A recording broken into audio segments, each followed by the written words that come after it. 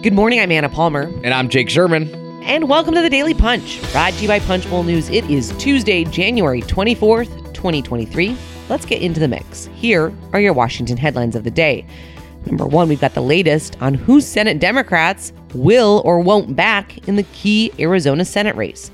Number two, Patrick McHenry finds himself in the middle of it all. And number three, a crypto download. All right, Jake, let's get into it. Punchbowl News AM, we are leading this morning with a look at what Senate Democrats are saying or mostly not saying when it comes to who they will back in this key Arizona Senate race in 2024. Of course, that is the Kyrsten Sinema seat, went from a Democrat to an independent, and facing Ruben Gallego, representative in the House. Kind of an interesting look there in terms of an issue that Democrats in Senate primaries don't often find themselves in. Yeah. Here's the interesting thing, right? Kyrsten Sinema left the Democratic Party, right? The DSC, she caucuses with Democrats. She gets her chairmanship, her committee assignments from Democrats. But she's an independent. She knowingly left the Democratic Party. And now the DSCC has a choice. And are they going to support the Democratic nominee, who will not be Kyrsten Sinema? The Democratic nominee in Arizona will not be a person named Kyrsten Sinema. Will they support Kyrsten Sinema, or will they support Ruben Gallego or whoever the Democratic nominee might be? Now, we don't know that Gallego is going to be the Democratic nominee. We don't know that. As of now, Greg Stanton, probably the other major contender for the nominee, or one of the other major contenders, there could be others. It's not, the race isn't until next year. Bowed out.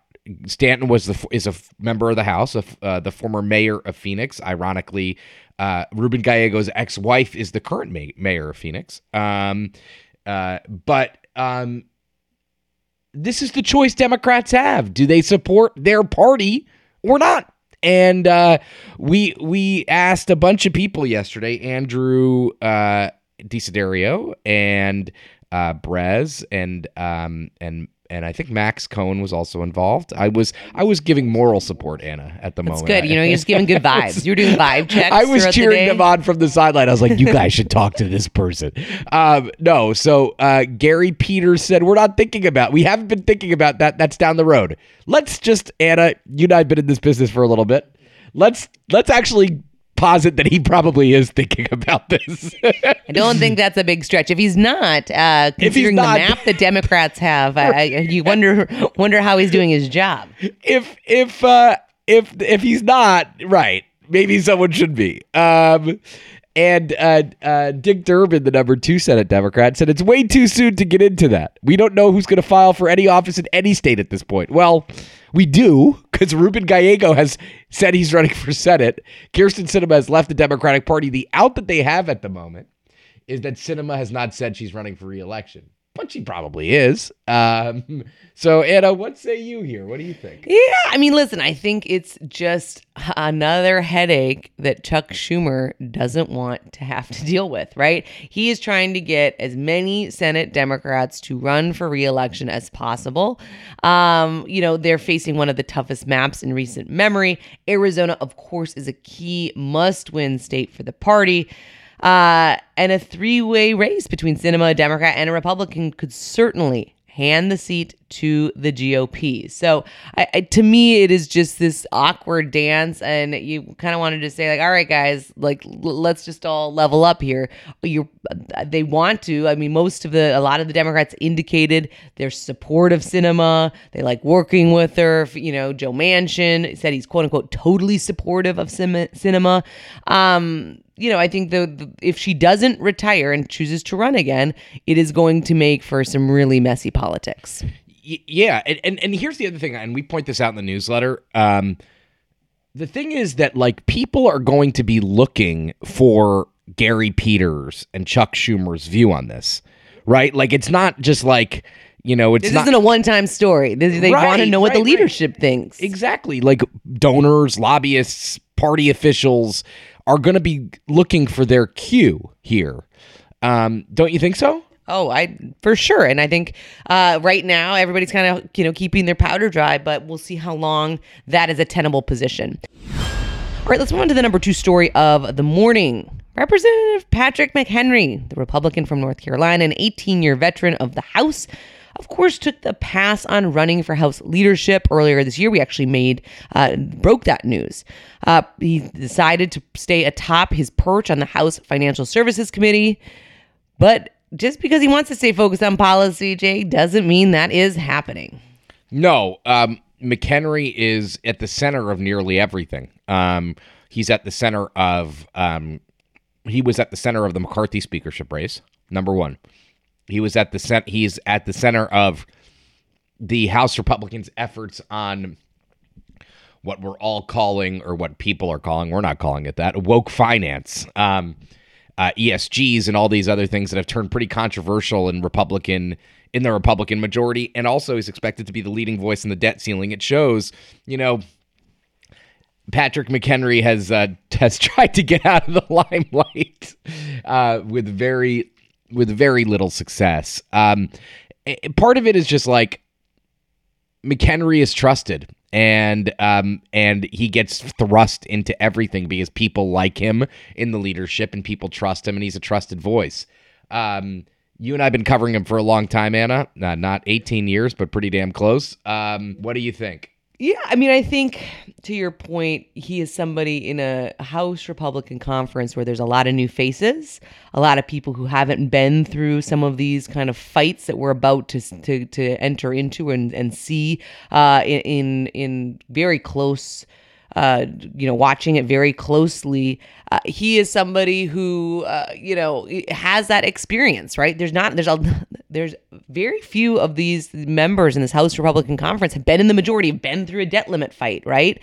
And I also think, to your point, he's trusted by leadership, but he also has experience, right, being on the kind of rabble rouser end of things, particularly in the George W. Bush era. He's since, I would say, mellowed, kind of come to a different perspective. I think he would even say that in terms of kind of how to work with leadership, what being a lawmaker is. But it's going to be interesting to see how he continues, or will he be able to continue to kind of balance that divide of being in leadership, but still having the ear and the confidence of the more conservative factions of the conference. All right, let's move to the number 3 story of the morning. Our very own Brendan Peterson has a crypto download on what is the latest. Yeah. I thought you were going to go a little bit farther on that, Anna, but yes, he is a. I could keep talking all day. You know that. It's funny. Let's talk about French Hill for a second. We talked about French Hill during the speakership race, but only in kind of a quick way. French Hill is an Arkansas Republican who is a longtime political figure. Every time there's a banking job in Washington, a big-time banking job, people try to convince us that French Hill is going to leave Congress to take it. He is probably one of the more respected members on McHenry's committee. McHenry, the chair of the Financial Services Committee, obviously. He is the first ever subcommittee chair to focus on crypto policy. He is the chair of the Subcommittee on Digital Assets. This is a big priority for McHenry and a big priority for Congress writ large. There is going to be untold amounts of lobbying on both sides of this issue. Financial institutions, large and small, care about crypto policy, crypto law, and kind of wrangling what a lot of people think is the wild, wild west on crypto and on digital assets. Obviously, Anna, crypto is going through a bit of a rough period, let's say. I mean, the high-flying days of Sam Bankman-Fried, who's now under indictment, are in the past. But the crypto industry, I'm curious what you think.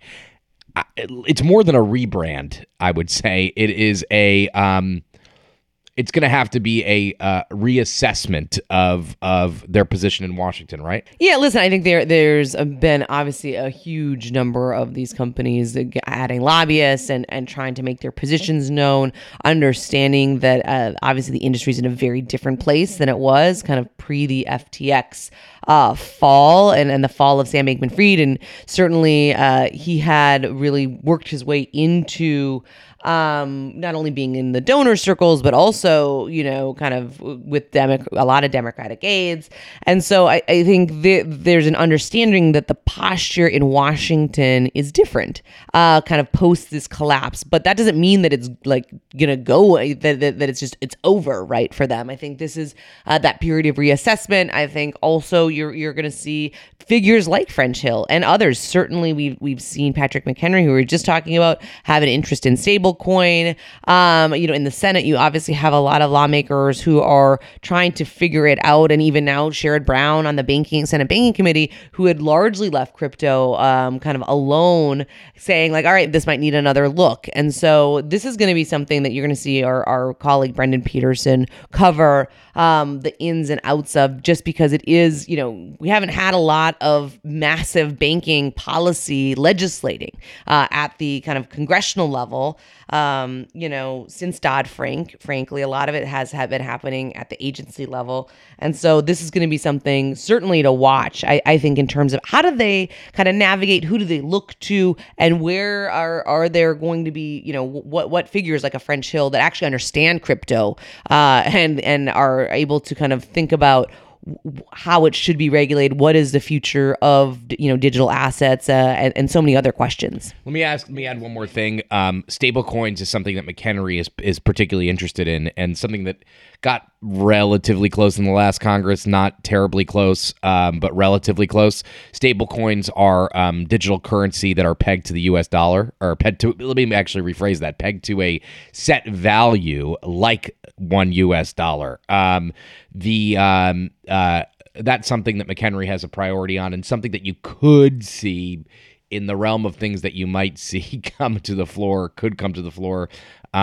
Listen, I will say this: McHenry and Hill want to make policy. I mean, that's what they want to do. That's kind of what on this issue specifically. So we'll see how that all turns out. All right. Thanks so much for listening. We really appreciate it. Leave us a rating and a review. You can also subscribe to our free morning newsletter at punchbowl.news. Have a great day and stay safe.